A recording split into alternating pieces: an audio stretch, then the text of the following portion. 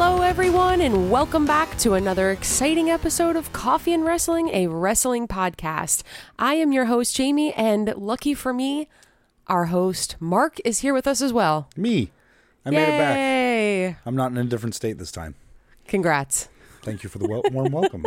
Although the last episode was an electrifying episode, this is just a normal, run-of-the-mill, exciting episode. I was trying to amp people up, so I thought if maybe I told you, you should be really excited and that it was electrifying. Oh, they should always be excited. You know, but I was by myself, so I was, while we're on the topic, I've got to give, my props to my beautiful wife, who was able to pull off a single episode by herself without me even being in the room, which was difficult as in itself. My microphone is not working. We set up the entire thing, the entire area completely different now, so I have to get used to my microphone. So you might hear me adjust it from time to time. But welcome to the podcast, Coffee and Wrestling Podcast. We're talking wrestling, WWE, AEW. We have the Bloodline. We continue on. We have an absolute banger of a match between Adam Cole and MJF, and then at the end of the show, we're going to be talking about AEW Collision. Their brand new show. Episode happened on Saturday. We were able to watch it. Had to rewatch it again Sunday because we have so much stuff going on a Saturday, which is kind of a concern that people have brought up about Collision. But I having digress. Things to do. But before we get into all of that, let's start off with one hell of a week from WWE. They haven't really had a bad week in a while, in my personal opinion. I think it's been very consistent, finding out everything that's going to be happening. So sorry, I keep interrupting you. Finding out everything that's going to be happening at Money in the Bank has been really exciting. Yes, really finally getting some that. development there. SmackDown definitely taking the cake on between the two shows this week. And actually pretty much every week with the Bloodline segments. Not a lot on Raw for like storyline wise. Not that anything that was, there was a lot, but nothing that was super interesting. Yeah, nothing groundbreaking. But yeah, we did have the 6-team gauntlet match, which originally right up until SmackDown started, I swore it was 5. It was only 5. We retweet the graphics, which if you don't follow us at CAW Wrestling Pod on Twitter, Instagram, Facebook, YouTube, WhatsApp, what other social medias are out there? I'm sure nobody's got it. We'll have to get it. But of course, we're always paying attention to the cards, trying to retweet it, save things ahead of time. Because originally I didn't hear the gauntlet thing, so I was like, "How are they going to do a 5-team tag team match?" Oh, okay. And then I found it was a gauntlet match. I was like, "Okay, cool." Well, I was confused when I saw Hit Row because at first they didn't say that they were a part of it, I thought they were out there just like taunting them or like messing with people because they didn't even look like they were ready to wrestle. Well, if that was the case, though, how terrible that is. You got 5 other tag teams in the gauntlet match, and you're out there just like, meh. And I felt the same way. I thought it was going to be the same thing. Come to find out, they were just going to get shit on by Michael Cole and get stomped in 0.2 seconds. So I don't know if they're intentionally burying Hit Row to give them like this valiant sheep pop rise up like a phoenix, but I don't know about that. It's terrible. It's like ever since Vince McMahon's kind of come back in the picture, it feels like Hit Row's just been absolute just put to the wayside. And they're just jobbers. They're a cheap laugh. And it's personal feelings aside of them, I don't really like them, but at the same time, they're obviously good enough to get on the radar of WWE or somebody in WWE. Sure. Now all of a sudden they are just the laughing stock of the tag team. And the tag team division's not the greatest and strongest right now, and they're the absolute laughing stock. They're doing worse than the Viking Raiders, and the Viking Raiders are not doing well at all. Yeah, exactly. One tag team that was doing a phenomenal job was the Brawling Brutes, made up of Sheamus and Ridge Holland, because Butch is going on to the Money in the Bank ladder match in London. Yes. That'll be happening, I believe it was July 1st. But the Brawling Brutes really had one hell of a night. They had a real good showing. Eliminated almost everybody. Practically everybody except for your winners, Pretty Deadly. Pretty Deadly. I almost said Deadly Pretty.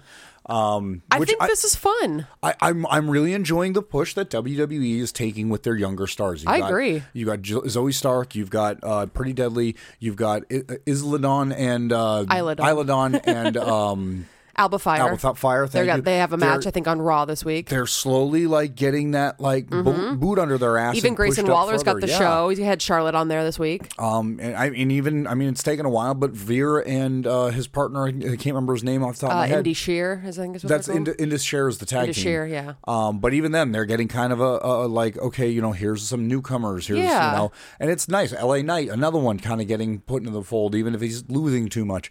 But yeah, it was good to see Pretty Deadly pick this up, and then they had a good little back and forth between Sammy and KO at the end of it. I really enjoyed it. Really like the match was good. I still like the only thing I kind of shake my head at is the Hit Row involvement. Yeah, because they literally were in for 2 seconds, got eliminated, and then what did Michael Cole call? Top dollar, flop dollar, and then that was it. And that was it. Like Michael, I don't know if they're building something up with them, but it's if they're not. These guys have got to be dying to get out of their contracts. If this is just them getting shit on and just not being utilized in any capacity, regardless of their skills, unfortunately, every time they do get a chance to showcase, they end up botching something, and it's usually top dollar. I don't really know about Ashanti that much because it feels like a lot of the spotlight ends up going to top dollar because he just does not do well in a ring. No. And it might be the big stage. It might just be him in general, but he's just not. It might be the big, stage. It might be one of those things that a lot of people that come up from NXT, it's not that easy just to get the pass, and you're automatically a star on the main roster either. Right. I don't know how well they did in NXT, but obviously they had something. I know Swerve was probably a big part of it. Yeah, but I can't imagine Swerve was the only thing that made 3 other people better. I don't know. Swerve is that good. He is that good. We were talking about, up and coming people. We also have Bronson Reed, who's been making a huge splash in singles competition. He's went up against Ricochet this week, I believe on SmackDown, and ended up having a DQ, which doesn't happen that often. I was thinking that was on Raw, but it doesn't matter. I might be wrong. You're right, it is Raw. But Shinsuke ended up giving Ricochet a DQ after he attacked Bronson Reed during his match, and I'm not gonna lie, and we've looked a little bit into Ricochet's NJPW history, and he's had a storied history with Shinsuke Nakamura. It looks like they're kind of like hinting towards that, whether Bronson Reed's like a part of that, or if it's just I could see a triple threat between the 3 of these guys at a Money in the Bank, even if it's just like an opening match. Or a pre-show match or something like that. Or Money in the Bank, that won't work. Shinsuke and Ricochet are both in the Money in the Bank ladder match. This is why you're here. Because I'm dumb and I take a week off and I forget what happens. That's okay. That's okay. This all started because of the Money in the Bank ladder match. Shinsuke and Bronson Reed fought each other. Shinsuke won, so Bronson got thrown out of the Money in the Bank. Lost his opportunity, and that's why he's kind of wreaking havoc on Shinsuke. That's what's been going on there. He's wreaking havoc on anything. Well, they had a DQ the week before because Ricochet fought Shinsuke and Bronson Reed came in and broke it up. Right. So it's just been one of those reoccurring things. So and then we had Ricochet and Shinsuke were backstage kind of like butting heads. Which was interesting because you really never hear either of them talk, Ricochet especially. Like even brings that up. He's like, I'm not one to like call out, shit, but if you keep getting involved in my matches, we're going to have an issue. I mean, this could be these 2 in a match would be great. I mean, Money in the Bank regardless. I mean, just these 2 as a singles competition would be awesome for WWE. Yeah, but what's nice is neither of them have to win because they can just continue their progressing their storyline after the Money in the Bank premium live event. Hey, I said it right this time. Right. So it doesn't mean they have to win. It means they can have a great back and forth, during the ladder match and everything like that. But which then it could develop into much more after this. Yeah, because we know LA Knight's going to win. You think that's what you're going with? Yeah. That's what my heart's set on. I really think LA Knight, he has been taking them hits. He's been, I mean, he just kind of that story, like you said, he started from the bottom. He was doing the Max Dupree. He's still at the bottom. Yeah. He had a chance with Bray Wyatt. Yeah, and that wasn't good. Branded it with Mountain Dew and pitch black. Man, it was bad because what was really bad about that was it wasn't even like originally had like something to do with the storyline. It was Bray was kind of beefing with LA Knight, and LA Knight's, ego was getting the best of him and, making this situation worse. And it was kind of interesting. It was like, okay, like we don't know a lot about LA Knight per se in the main roster.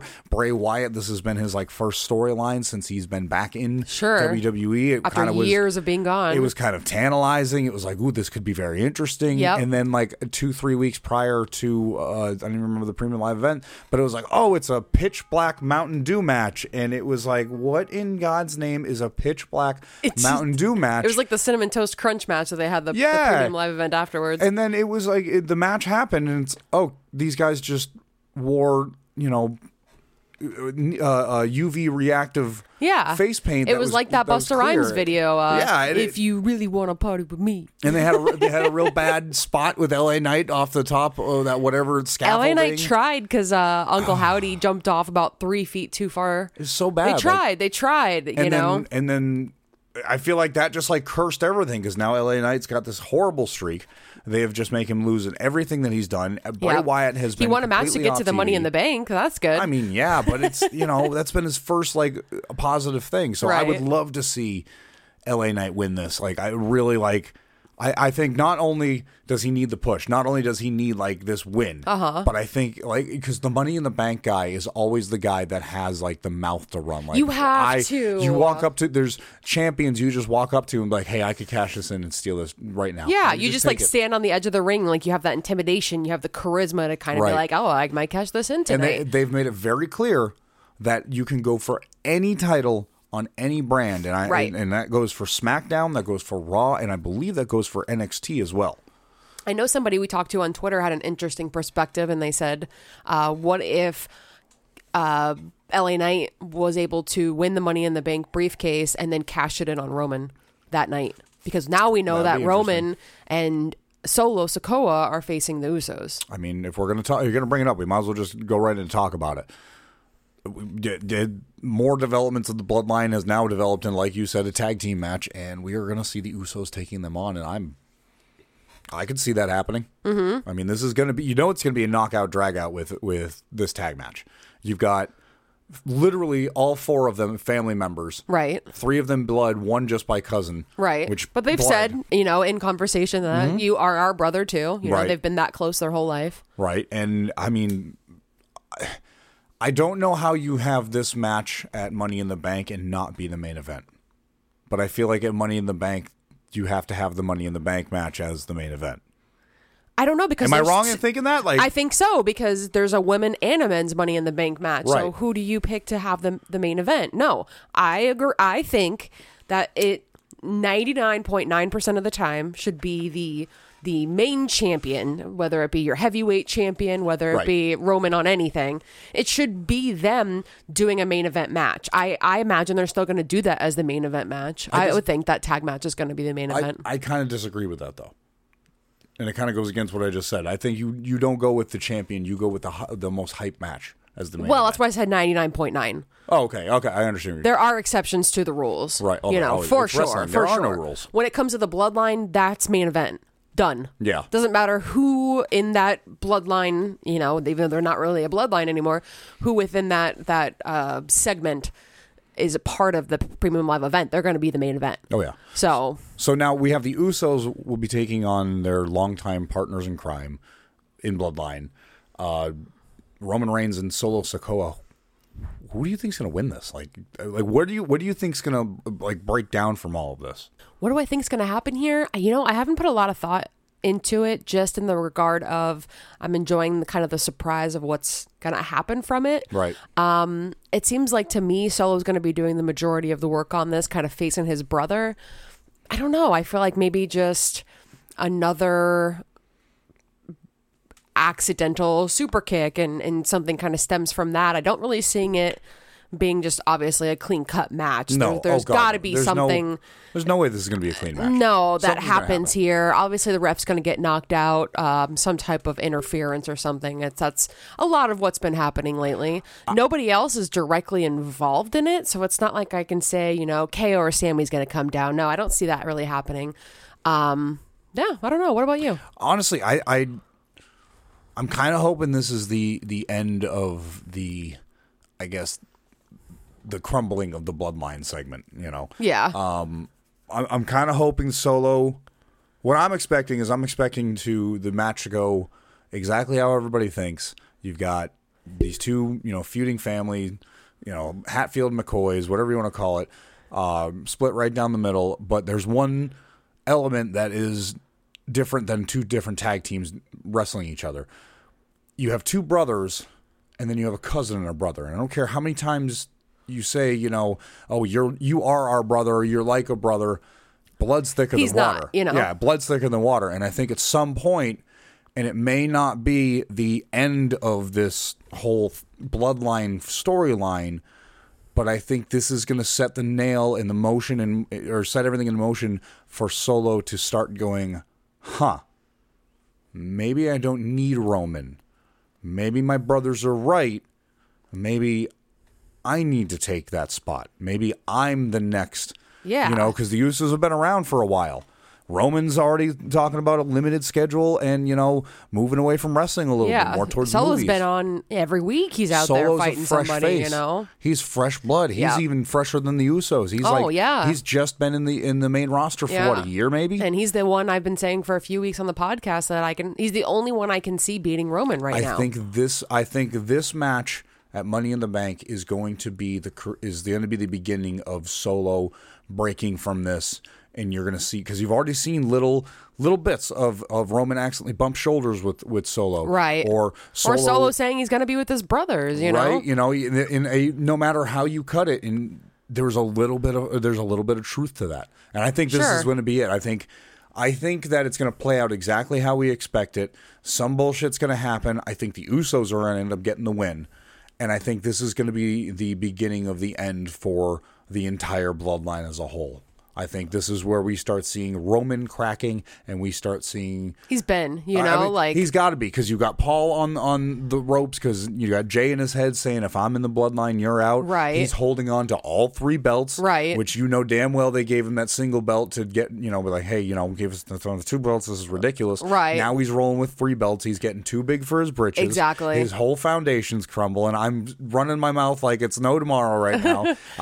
I can see where you're going. I think this is where it's going. I don't know if it's going to happen this particular, event. I don't know, because it's one of those things.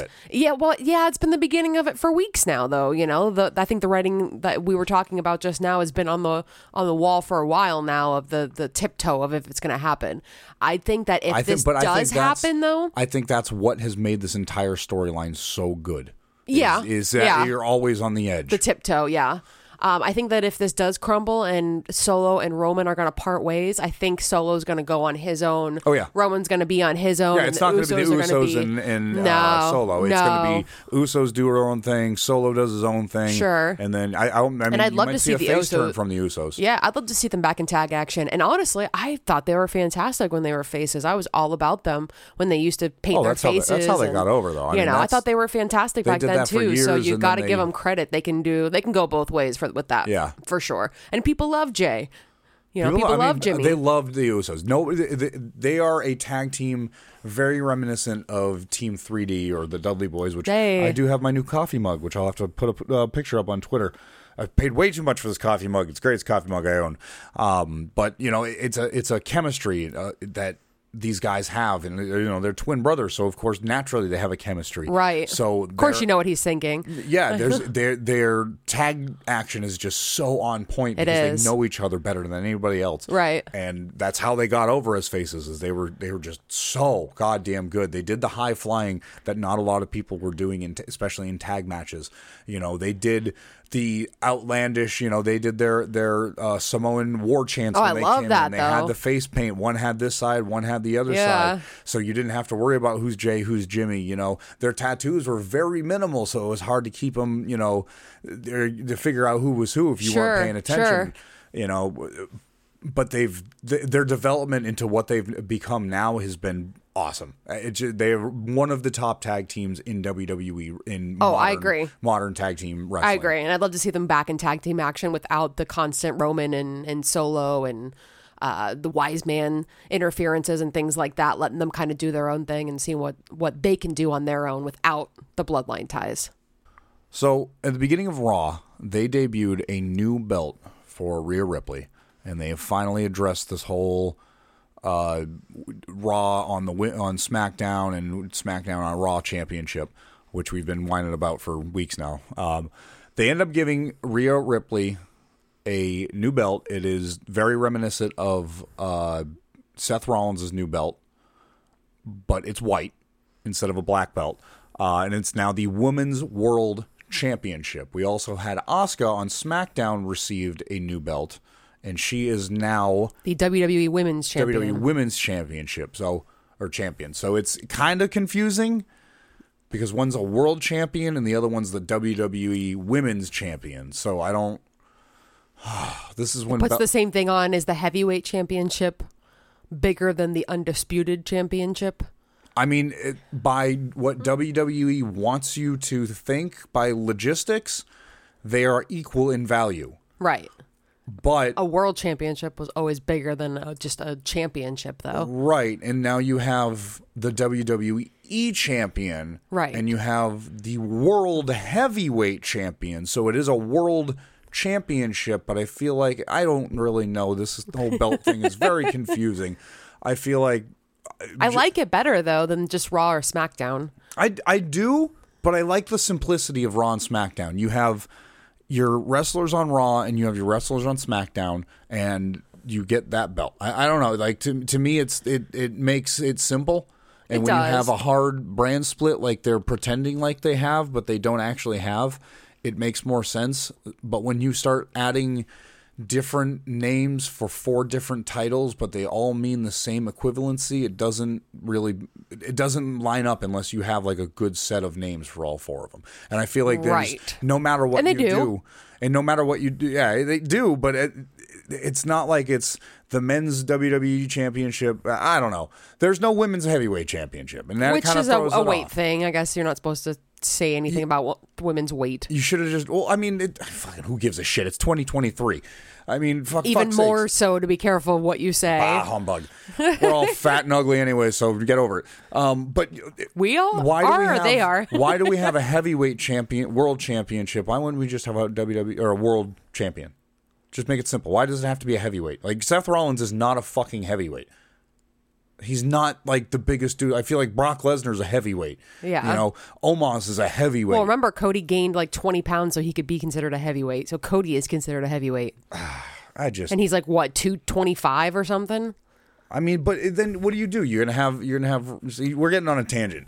So, but now, like that honestly, that made me question. Like, does that mean Mustafa Ali can't go for the heavyweight championship because he's not a heavyweight? No, I think it's the other way around. I think if you're smaller and you go for a heavier, you can do that, but you can't. You won't be having like Brock Lesnar can't go for the light heavyweight championship that doesn't exist anymore. I was gonna say, there is no light heavyweight championship. So I digress. Getting back to my original point, you have Rhea Ripley and Asuka end up getting brand new shiny belts. Looking at both of them, they look really good. I wish they would have gone a little less cliche with matching the exact same thing the men's have, but I guess I can't really say that point because I just bitched about the name not being the same. Right. Either way, these belts look really good. They do. And I don't want to get too far off again, but we're on kind of the same subjects here.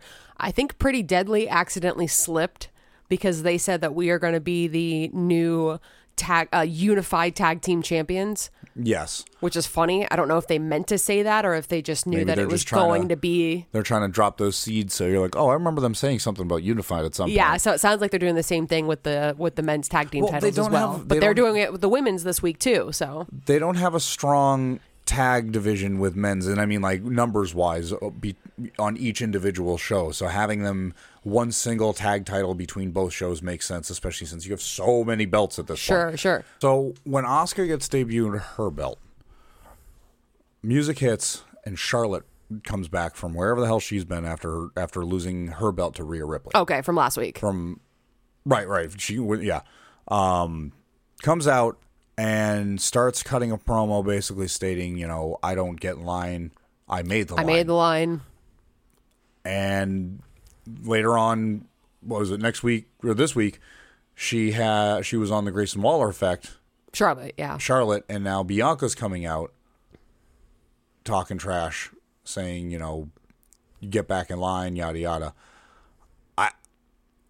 I know that like Charlotte has had trouble being pushed as a face, but I can't help to think that this is not helping at all when she just shows up and just demands her quote unquote rightful spot as the number one contender for the belt. Just hasn't been around. The last time she lost, and then just rolls in and says, give me my title shot. And I don't know why they do that with her. Kind of icky. If you're going to run her as a face, if you're going to try and get her over in that regard, I feel like having her come back and doing the face thing and going, okay, I'm going to fight so I get my title shot. Yeah, I'm going to start from the back of the line. I lost. I got put back on my ass. Sure. I don't know. I don't know how we're supposed to look at her as a face if she's going to come in and go, oh well, I don't stand in line. I started the line. Like, fuck you. Yeah, exactly. It makes me want to like you less. So I don't know if they're trying to give her for another heel run, which wouldn't be a bad idea. But I don't think she can be a face. She comes off too bitchy and, demanding respect kind of a thing. And it's kind of gross sometimes. And it might just be how they're portraying her. Right. I don't necessarily think Charlotte's going in there and she's like, well, I want my title shot. I just wasn't impressed with the way that she came back. It was just weird too, because Adam Pearce told Bianca, don't involve yourself in this match and I will make sure that you get a match. Right. Charlotte comes out there, says that she wants a shot. Asuka accepts, and now it's like, where does Bianca fall into this? Having it be a 3-way, I guess, would be a thing. Right. But if they don't do that, which is just too obvious of a path here, I really don't understand why they're having it be this way unless Bianca breaks up the match or I don't know. I hope it's not quite as predictable as it seems it will be. Last but not least for WWE, we have Finn Balor challenging Seth Rollins for his World Heavyweight Championship. He could barely get a word in, but... my God, the only reason I wanted to bring this up, it wasn't anything like groundbreaking. Nobody said anything that wasn't, we didn't already expect. They brought up the idea that, Finn was out for, a whole year because of Seth. But when they first came out, the fans just kept singing Seth's song, and I know that that's like over. I really felt like he should have quieted them down to get the momentum a little bit more even, because I felt like as soon as finally they stopped chanting, then the entire promo felt just awful. It felt like Finn Balor had to follow up the best act in town at a Battle in the Bands, and he looked honestly, I looked shaken. He looked like nervous. He looked like probably unsure annoyed. of what he said. Yeah, and it felt like such a cookie cutter promo. And I know they're banking on the history that Seth Rollins hit him with a buckle bomb and knocked him out of action for a year. But he basically said, you knocked out my momentum, you knocked out my career, and you knocked out my confidence or something else, and then just turned around and said that this time it's going to be me, and I'm going to take your belt, I'm going to take your momentum, I'm going to put you out for a year. And that was what Finn Balor had for the conversation. And then the rest of the 5.5 minutes of promo was nothing but Seth Rollins just absolutely bagging on him. Even when he left. Yeah, he called him a bitch. He called him a little bitch, dropped the mic, and the music hit. The crowd went nuts, and it's just like, damn. Like, I honestly think for me, I as weird as it is, I had to look at you and be like, they confirmed that? It was just so awkward. And like, I don't know if other people have this. You ever watch something and you're like super embarrassed for somebody, so you're like, you can almost can't watch? I think I had that moment where I felt really bad for Finn, and I just like stopped paying attention. He just did not look good in this at all. It wasn't his fault either. No, it wasn't his fault, but Seth, I felt like let the crowd go for way too long. Which he normally lets them go, and he kind of encourages it. But even for him, he was, what do you do? I mean, they were in Iowa. So that doesn't know. Was that last week? Nope, I'm sorry. That was last week. Okay. So never mind. My point is mute. They were just about picking on Finn in this particular one. So for me, the match didn't come over as, wow, exciting. It was like, oh, okay. Yeah, we're running it back again for the third time. The only thing I can think Punk, Jesus Christ. The we'll only get thing there. We'll I can think Seth is trying to get at is he's trying to awaken that viciousness in Balor that hasn't really been there. And that's what he's been kind of mopey. Yeah. He's been kind of at odds with Damian Priest. with drop the demon gimmick and but he's also talking to JD McDonough. I don't know. I'm not enjoying Finn's character as a heel right now. I really did up until this point. I thought he was kind of that. I mean, it feels like the Judgment Day is a combination of that jock team at high school that's cooler than everybody else, the 4 cool kids, but instead of it's the jocks, it's the goth kids. Right. And I really enjoyed the dynamic that they've had with Judgment Day. Like they made me want to hate all 4 of them, and now I love hating them every time they're on TV. I love the antics. Dom's a great addition to it because he's that nerdy kid. He's the dorky kid that nobody got liked. The hot girl, you know. He's got the hot girl and but it's inevitable that the cool kids are gonna be like, yo, that kid's not that cool. Like, why are we hanging out with him? And then that's how he's ostracized from the Judgment Day. You know what I mean? There was a point where Damian was like, nah, we don't want you to have to be in the match because, obviously we know you can't hang. That was before the whole prison thing. And you also got, and even Damian Priest, he's starting to show his goody two-shoes side. Like, hey, don't come to my aid and, let me win this on my own. Yeah. And that's exactly how that jock squad in school ends up being, is like, oh, you're being a pussy, bro. You're not cool anymore. Yeah, right. And I just feel like Finn just came off really fucking lame. Yeah. I hope they have something fun and exciting planned for the match, and it's not just going to be the same thing we saw a few months ago. I mean, they got the potential between the 2 of them. The talent they do. There. But what's funny is what we were talking about before. You think that's going to be the main event? No. So it's weird. You can't have your champions be the main event if they're not the main story. 100% Bloodline is top of the pile when it comes to WWE right now. Yep. No doubt. Which is funny because it's a Money in the Bank, pay-per-view, premium live event. But there's no way either of those are going to be the main event for the night. So that is going to basically wrap up WWE for this week. As far as AEW, we definitely want to take the end of the podcast to talk about, again, the brand new show, AEW Collision. But there are a few matches that absolutely need a few moments to talk about and discuss. Now, that's not saying that Collision was better than anything else this week. Both Dynamite and Rampage delivered, bar none. Oh, right across the board, AEW Dynamite was one of the best Dynamites they've had this year, if not one of the best they've had altogether. It really felt like a pay-per-view. Rampage was as good as Rampage always is. There was nothing wrong with Rampage. Collision, saw a great match with Bandito and Takeshita. We're only going to treat Collision as a different monster because it's the debut episode, and with everything that has to do with who is on Collision, I feel like has got his own talking points. But again, I feel like I've digressed 1,000 times. It's my new word that I say 1,000 times that we'll talk about after this that I say too much. Well, let's take a moment and talk about our AEW champion, MJF. Yes. AEW World Champion. Tanahashi doesn't know how to say his name. Actually, I've got that queued up here, so we're going to listen to it and watch right along. He's walked out. He's got the Never Openweight Championship around his shoulder. MTG.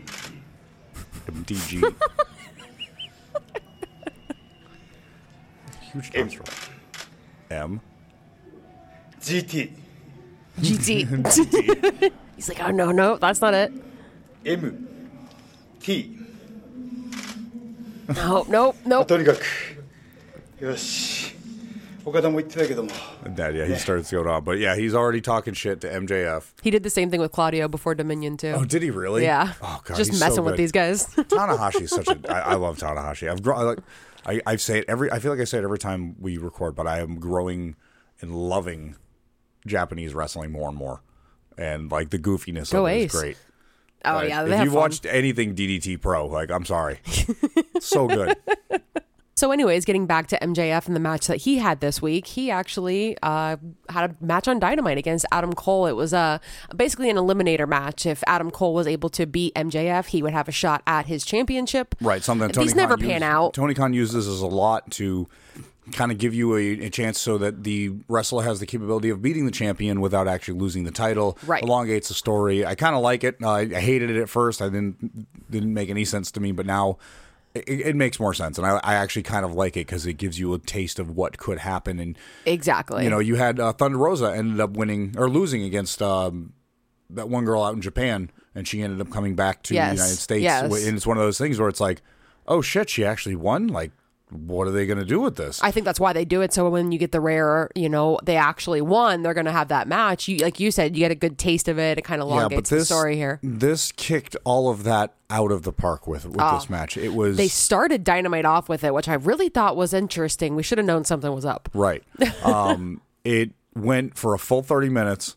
If you have not seen this match, this is something that you need to go watch. This was probably... We say this a lot, but... I know. No, this one, it was by far one of AEW's best matches of all time. Like, no doubt, we call it pay-per-view, Battle of the Belts, Dynamite, Rampage, Collision, CM Punk coming back. Like, there are moments in AEW. This match was one of those moments that will top the charts for a long time.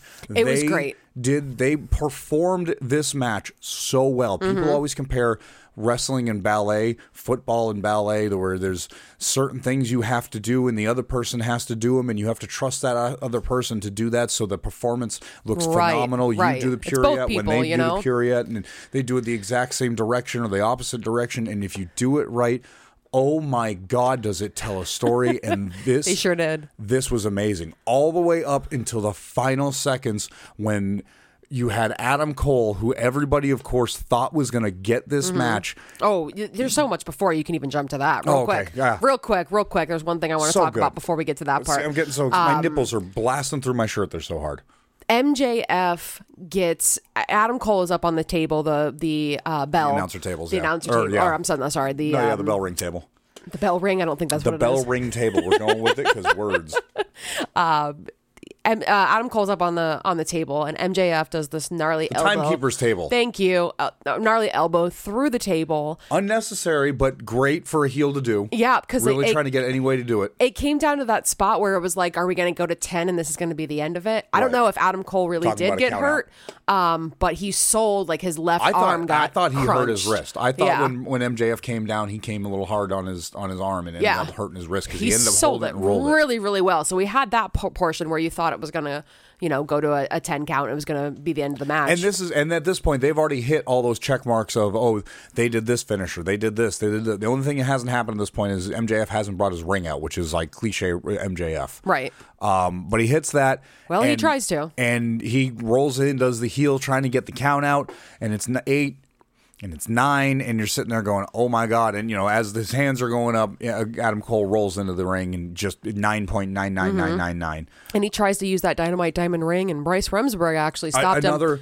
Yeah, another beautifully choreographed, and yes, there was a lot of choreographed bullshit in this. So if you don't like the choreographed, it had to be. There was so much writing on the timing of this match. The timing had to be impeccable, or the match didn't make sense.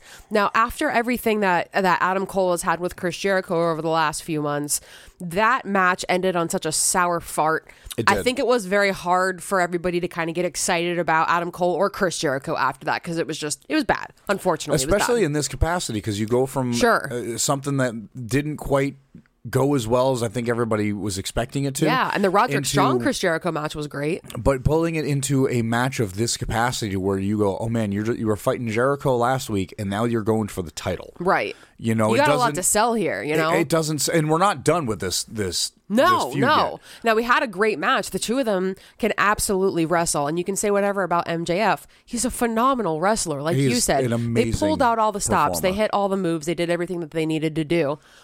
Adam Cole finally, I think he's getting ready. He's going for the boom, if I'm not mistaken, and gets the pin down on MJF. Bryce hits the 1. Bryce hits the 2. And then the time runs out. Now, at first, ding, ding, ding, I was confused. I'm thinking there's some type of interference or something. With I'm confused. Bryce's hand up in the air, and the whole crowd, you hear the whole crowd goes, what? Now, when we were watching it, we heard... At the 20-minute mark, we heard 20 minutes. Yeah, Justin Roberts announced. I remember looking at you, and I said, "Did they say 20 minutes?" And not one time, even with that, did either one of us think that, because it was a 30-minute time limit, and they say it at the beginning of the match. Nobody, like not one person in that house, thought, of the time limit. And I think that's why they had that at the beginning of the match, or at the beginning of the Dynamite episode. When you put something of that caliber at the main event, at least for me, I can't help but pick up the phone and be like, there's 2 minutes left. This is wrapping up. And I think that's what added to that was the idea of it opening. So you didn't even think about like a time limit. I even looked at the timer, or I even looked at my phone to see how long they have been going for, just because it's always impressive to see how long these guys can go. And I looked at the phone and I was like, damn, they're been gone for 26 minutes. And even then it didn't register. Yeah. Not one time. And when that bell hit in between the second and third count, the whole crowd, like it was for about 10 seconds, the whole crowd had no idea what was going on. And then you heard little like people here and there going, oh my God, holy shit, oh my, boo, this, what do you mean he lost? That was it. And it built up, and it was such a natural progression of people thinking they know what's going to happen, thinking that Adam Cole is going to win this, thinking that this is going to be a big event at whatever pay-per-view that they're going to be doing, whether it's All In, All Out, Forbidden Door. There's so much coming up. And you think you know exactly what's happening, and they just fucking pull the rug out from underneath you. That's my favorite thing about wrestling. Oh my God, that's when you feel like you know what's going to happen for sure, you're like, okay, this is definitely going to go out this way, and it surprises you. I love it. Even when it's not the person I thought was going to win. Kayfabe world. I love it. I love when the Guns won the tag team champions. So good. I love stuff like that where you're just not expecting it. I wasn't expecting this. This hit every check mark at a good match. It did. And afterwards, Adam Cole was like, 5 more minutes. 5 more minutes. Like, let's go. We've been gone this far. MJF does 5 more minutes. Slithers out like a slimy little snake that he is. Knowing that he's not done. And I got to give it to you. You got 5 more minutes? Well, I got to give this 5 coffee cups. Like, I'm not one for rating fucking matches. And I know this was it. We've toyed about rating matches. There's no way I can rate matches. This was just an absolute amazing match. And you need to watch it, whether you like AEW, Adam Cole, MJF.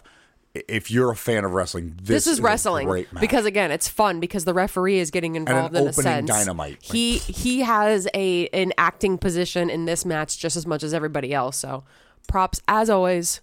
Bryce is right.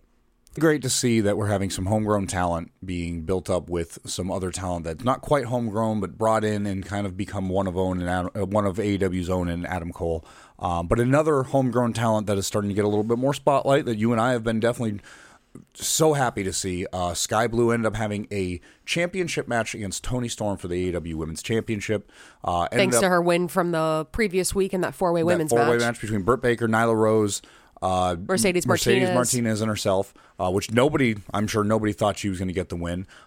They were in Chicago in Collision. Unfortunately, she didn't get the win. Didn't get the title, obviously, but then also had a tag match with herself, Willow, against Toni and Ruby of the Outcasts? Yes. The Outcasts. On Collision. They were great. Both matches were great. Sky Blue really got a chance to shine in both the championship match and this tag team match. Yeah, I think especially in the tag team match in Chicago. I think that they're doing a great job pushing her, and I really hope that we're going to see more. I just wanted to. There's not a lot to unpack from here. The matches were great. Not a huge, like, oh my God, mind-blowing, like, revolutionary matches, but great matches. I think Sky Blue has developed into an absolutely wonderful performer, and I just wanted to bring it up and say it was just a good match. We're always bringing positive stuff, and Willow and all 4 of these have been, like, really a young talent that's been great on TV. Yeah, and the women's division in WWE and AEW can be a little bit rocky sometimes, and it feels like sometimes they just don't know what to do or who to push. Forever, it just seemed like AEW, all they wowould want to push was Britt Baker, and I get it. Yeah, she's phenomenal. I love that there's like these, like you said, these homegrown stars. Like we were talking about how great Tony Khan is for putting together, a phenomenal tag team like the Acclaimed and pushing them to the moon. And everybody loves the Acclaimed. Everybody loves the Acclaimed. Great promo by Bowens on Collision, by the way. But Acclaimed every week and Acclaimed every weekend. Yes, every weekend. I just love what they're doing with Sky. Sky looks great. In Chicago, she looked absolutely phenomenal. Yep. Got a great, that code blue is iffy sometimes, but she's still, she's still green, so she's still learning. But she did a great one on Ruby Soho and Collision there. So Yeah, really, really getting a chance to highlight some younger talent that has been really grinding. Kiera Hogan is making a lot of waves in ROH with Athena. I believe they have a title match being developed if it hasn't already been set up. We don't think. Yeah, they have set up a match because they're doing a Chicago street fight. That's right. It's a Chicago street fight. I did forget about that. So just AEW pushing that younger talent and finally breaking through that moniker of, oh, it's nothing but WWE talent. Somebody made a GIF the other day of how many different WWE talent is on each show. And what do you want? WWE is it is the biggest wrestling promotion. And when they get pushed out of the system through there, of course, yes, it's scraps and whatever you want to call it, but that's what happens. And all the veterans, you're not a veteran of other promotions coming over to AEW. You know, it's pretty much WWE or nothing. So that whole argument, it's dumb. It's just so dumb. But again, these two matches were great. Sky Blue, one of my favorite women on the AEW women's roster, and I'm really hoping to see her get a lot more pushes. Same. I absolutely agree. As we said before, MJF and Adam Cole opened up the night when it came to AEW Dynamite this week, and the closing match of the night was they didn't call them this, but they were actually the Hung Bucks, the Young Bucks and Adam Cole. I don't know who does who does the graphics for AEW between the Twitter profile or the Twitter comments and the little tags they always end up having with everybody. It's just so good. And the Homestar Runner memes. The Homestar Runner memes. I don't know, AEW social media, could you just reach out to me? I don't want any tips and don't need a push or retweets or anything. I just want to know who's using the Homestar Runner memes. Like, it's great. It's near and dear to my heart. You got to be my age, because if you don't know what Homestar Runner is, I don't know if I can fuck with you, because that just means you probably can't even. How do I type on this keyboard with these big gloves? So we had the Hung Bucks taking on BCC. So the Hung Bucks, Young Bucks, and Hangman Adam Page. And then we had, of course, Claudio, Mox, and Wheeler Yuta. I was surprised there wasn't more fanfare for this match. I know. I think after MJF and Adam Cole, it was like, okay, how can we do anything better than now? Yeah. You know, how we could have an absolute shit show, and Dynamite's still a good show. But yeah, it was a great match. Like, they're, you know, building more of that dynamic between the Elite and BCC, which is great. And I'm curious as to whether we're going to see something in Forbidden Door or if this is going to bleed into All In, because they have not announced anything for All In yet. If I'm being and that's only like a week or two after Forbidden Door, isn't it? It's in August. It's in the middle of August. Forbidden Door is next weekend. So about a month. Either way, I mean, we're only about a month and a half away from it. Right. I think they have to worry about trying to get through one pay-per-view before you start announcing another pay-per-view, because you can't be excited about a match when you don't know who your champion is. So we've got Forbidden Door. Why? They do it all the time. So we've got Forbidden Door, and then a month and a half later we've got All In, and then supposedly, it has not been confirmed, although Anthony Bowens has mentioned that they're going to have it, and Tony Khan has said something about he wants to have it. We might have an All Out the week of, because it's traditionally on Labor Day weekend, which is the supposed to be their big pay-per-view, but how do you follow All In and I don't think Forbidden you're getting Door? any bigger than All In right now. It's what, 65,000, 68,000, something like that? Like, even if that's the number we're capped off right now, that's a huge. Shitload of that's people. Huge for a country that AEW has never been in before. Right. You know, so I feel like anything after this is going to dwarf. It's going to make it look so insignificant when you're rolling in with like 8,000 people in a stadium compared to 65,000. And I think that's why they're trying to get through Forbidden Door, because All In is such a big thing, and everybody's just, you know, sitting there patiently trying to wait. Maybe something that happens in Forbidden Door is going to carry on to All In. I do know that NJPW, there was some talk about Tony Khan saying that they would be willing to give up some people. I believe is what the rumor was, that they would be able to give up some people to All In as well. So also go anywhere really. On kind of the rumor mill, it was Bandito and Roosh both have finished their contracts with AAA.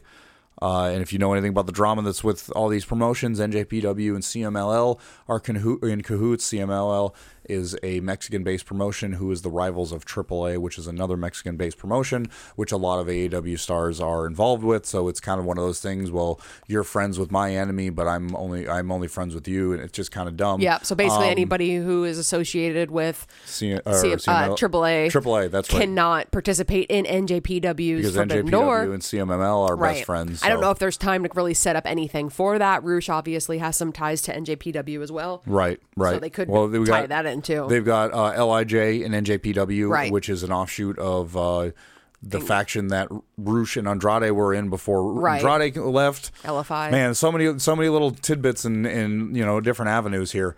But we're going to talk about what this is building up to, whether it's Forbidden Door, All In, All Out, Revolution, fucking Double or Nothing, Single or Nothing, Triple or Nothing.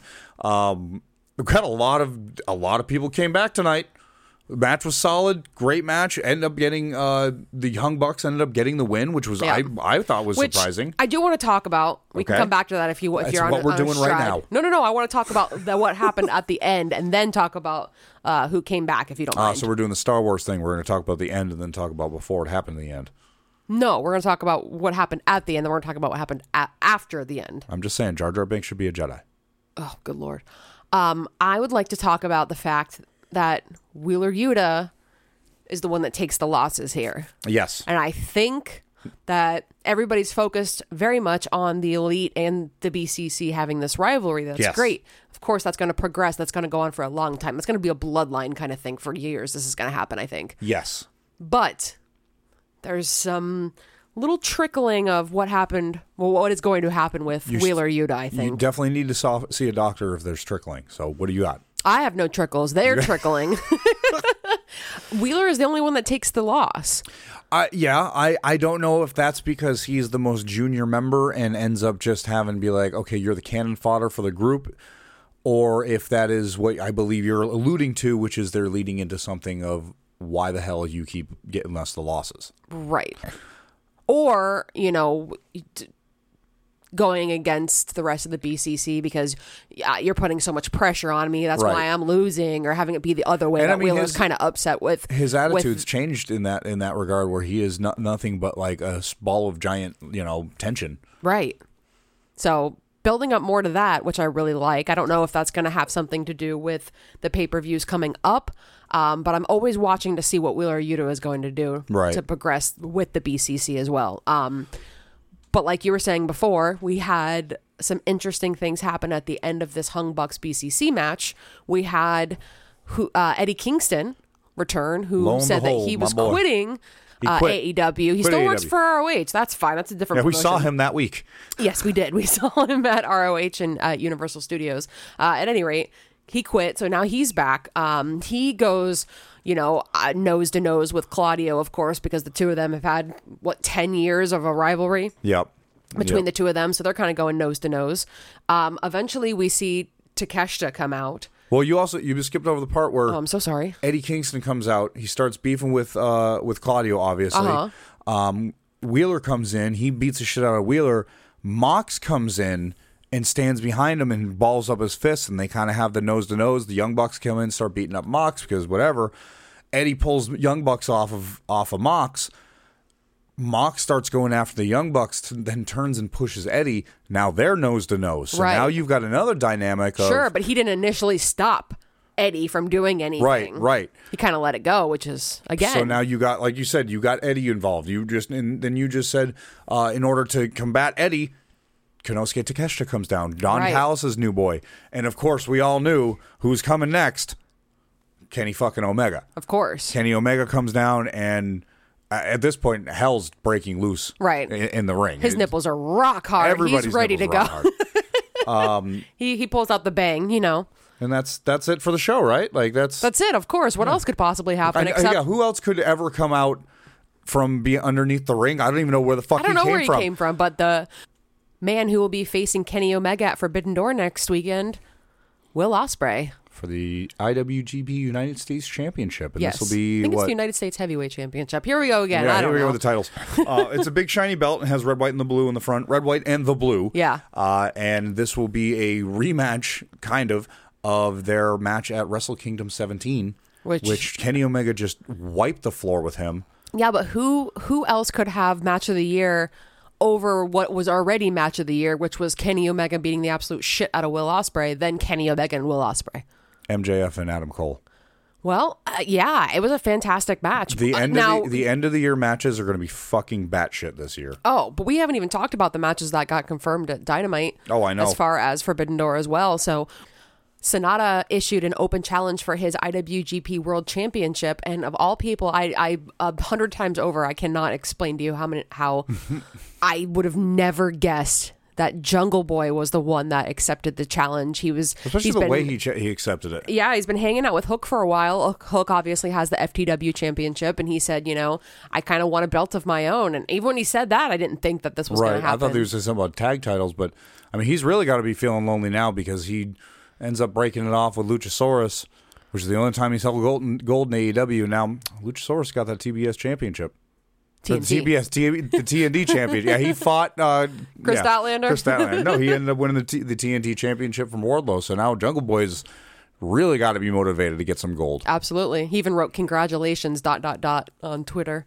Oh, after Luch? After Luch ended up winning it. So that's going to be fantastic. We also had, as we were saying before, Hiroshi Tanahashi said that he wanted to face MJF. I think it was Lexi Nair that went in the back and was like, hey, Tanahashi wants to face you for your AEW World Championship. And MJF said, no, I'm not going. Yeah. I don't think he has much of a choice. They've made the graphic, though. I've no-showed before. Right. And yeah. There's some speculation on Twitter, again, if you don't follow us at CAW Wrestling Pod, that MJF will not show up and that CM Punk will be like, hey, I have this belt.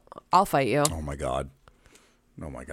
I don't know if that's going to go that way, but let's just roll right into AEW Collision, the brand new TNT show that just debuted this Saturday, and talk a little bit about Punker as he continues to call himself. Little Punker. He cuts of course, he comes out opening the show.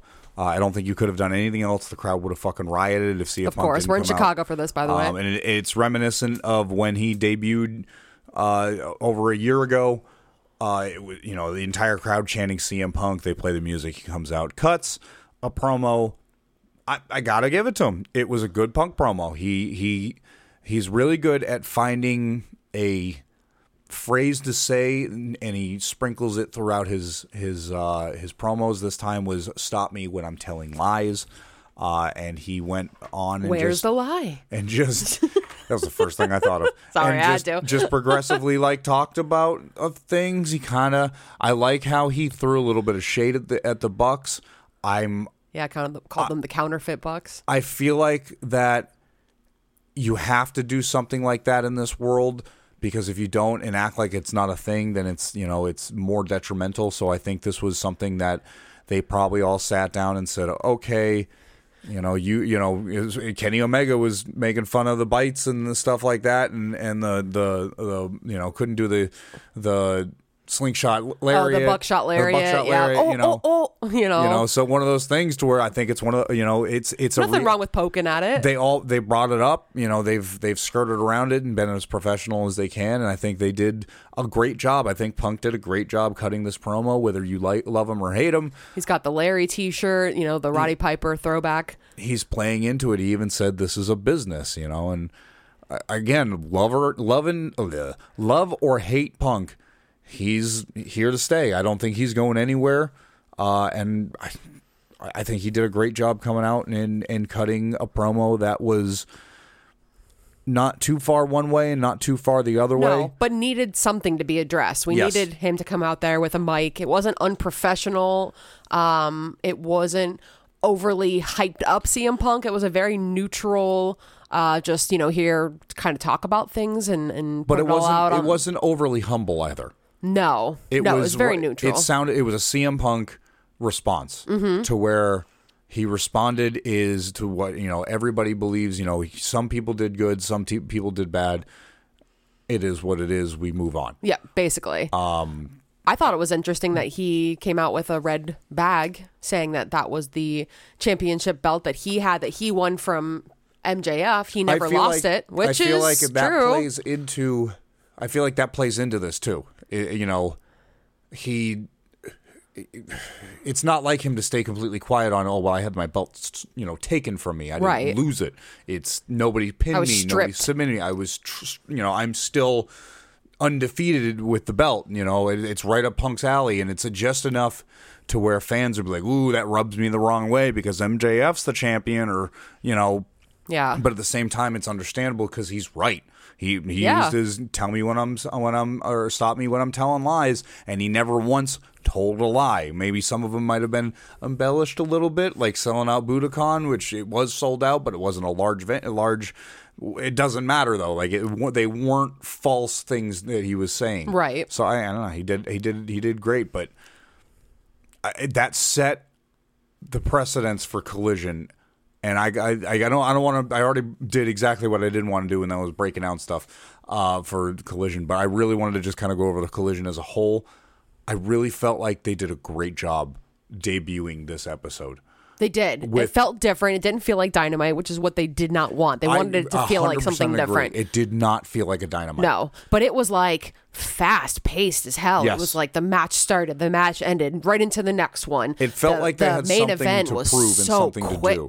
Yeah, they did have a lot to prove. A lot of people weren't necessarily looking forward to it, and I think even we were like, another show, another 2 hours on Saturday. What the hell? We weren't too happy about it, to be honest with you. It was absolutely incredible, and I think the only match to come even close to that MJF and Adam Cole match this week was Buddy Matthews and Andrade. Yep, we see that was absolutely incredible. Return of Andrade El Idolo. I think they might be calling him a different name. I don't know. Maybe they just said it a little bit weird. Yeah, Kevin Kelly said it incorrectly, which do have to say before we get too much further, Kevin Kelly and Nigel McGuinness were the commentators for this. We also had poor JR. He's really had a rough... fell and blackened his eye, and he didn't sound the greatest. No, but he was there for the main event as well. The commentary was so good. It was refreshing because it wasn't... And I love Excalibur. I love Taz. And I love Tony Schiavone, but I feel like having two completely different voices in another show works perfectly. And they vibed very well with each other. Yes. I felt like Nigel vibed better with Kevin Kelly than he did on ROH with Ian and Caprice. I love Ian Caprice and Nigel. I think they did a great job, but I really liked You don't get better than Ian and Caprice, though. But we got Kevin Kelly. I mean, this is talk about reminiscent. But you don't get better than those two. This is my childhood. Anything more, it gets to be too much. And I think that's what happens when you have three announcers. It's enough, but it can get too muddy. So now they have two individuals per show. You got two for ROH, you have two for Rampage and Dynamite, and then you have two for Collision. Well, I mean, you probably have three because it seems like Taz, even Chris Jericho are on the microphone I want more a lot Taz too. Commentary. I love Taz and Excalibur. You want to talk about the best of the best? They are just absolutely hysterical. I love the information that they have because, of course, they both wrestled for a very long time too. But Nigel and Kevin Kelly did an absolutely amazing job. It was so nice to hear Kevin Kelly again. Obviously, he's been working for NJPW, so he knows a lot of these guys. It was easy for him to talk about Jay White, right. But having the new set, the new design, the new show, it felt so fresh and so different than anything they've done before. Now, one thing I do like is they're setting up little storylines, and I feel like we saw something tonight with the CM FTR match between them and Joe, Jay White, and Juice Robinson. Towards the end of the match, you had Joe putting CM Punk in a lock that looked like there was no way he can get out, and then you had Juice and Jay on the outside making sure FTR wasn't able to get in. Cash was actually able to break free and ran into the ring, ran past Punk and Joe, and ended up hitting Jay White to free up Dax Harwood. Dax Harwood then jumped and hit and broke up the submission move. Nothing was said about it. I definitely was like, what the hell was that? Why wouldn't you break up Samoa Joe and Punk? Right, and I don't know. Don't you want to win the match? I think this might be something because, you've got like this unbreakable friendship between CM Punk and FTR, but I really do feel like that it's been more of Dax and CM Punk not as much as Cash is CM Punk. Cash is with Dax and, by proxy. So maybe we're going to, that would be like, a couple months down the road, they'll come back to that and be like, well, Punk, kind of has issues with Cash and it's, but it there's so much to unwrap this whole show, the whole thing. It was so good. It made me want to watch more. It made me excited for the next episode. Andrade used his wife's finisher. That's right, the figure four, and then even arched out. So it was so good. Figure eight. That's what they call it. You asked me what it was. It's a figure eight. I pride myself on knowing these moves. Charlotte actually made a huge shout out and even tagged AEW Collision in it and said how great it was. And then Andrade clapped back and said, "I didn't realize how hard that move was." It was. I loved it. But bell to bell, beginning to end, it was a solid show, and I'm really excited. It was really entertaining. Like you said, Luchasaurus is the new TNT champion. Yep. Whether you liked it or not, it happened. Actually, should we even say Luchasaurus is the champion, or should we just be honest and tell ourselves Christian's the champion? Doing that ultra heel thing, saying I'm the champion. God, I love love Christian. We also saw Miro come back. Yep. And he took on Tony Nese. I love Tony Nese. Pulls the same shtick he did in ROH and got the same result. Yeah, Miro try to get people to do, their their jumping jacks and things like that. I love it. I'm excited for more Collision. I'm excited for more wrestling. I'm excited for Money in the Bank. I'm excited for Forbidden Door.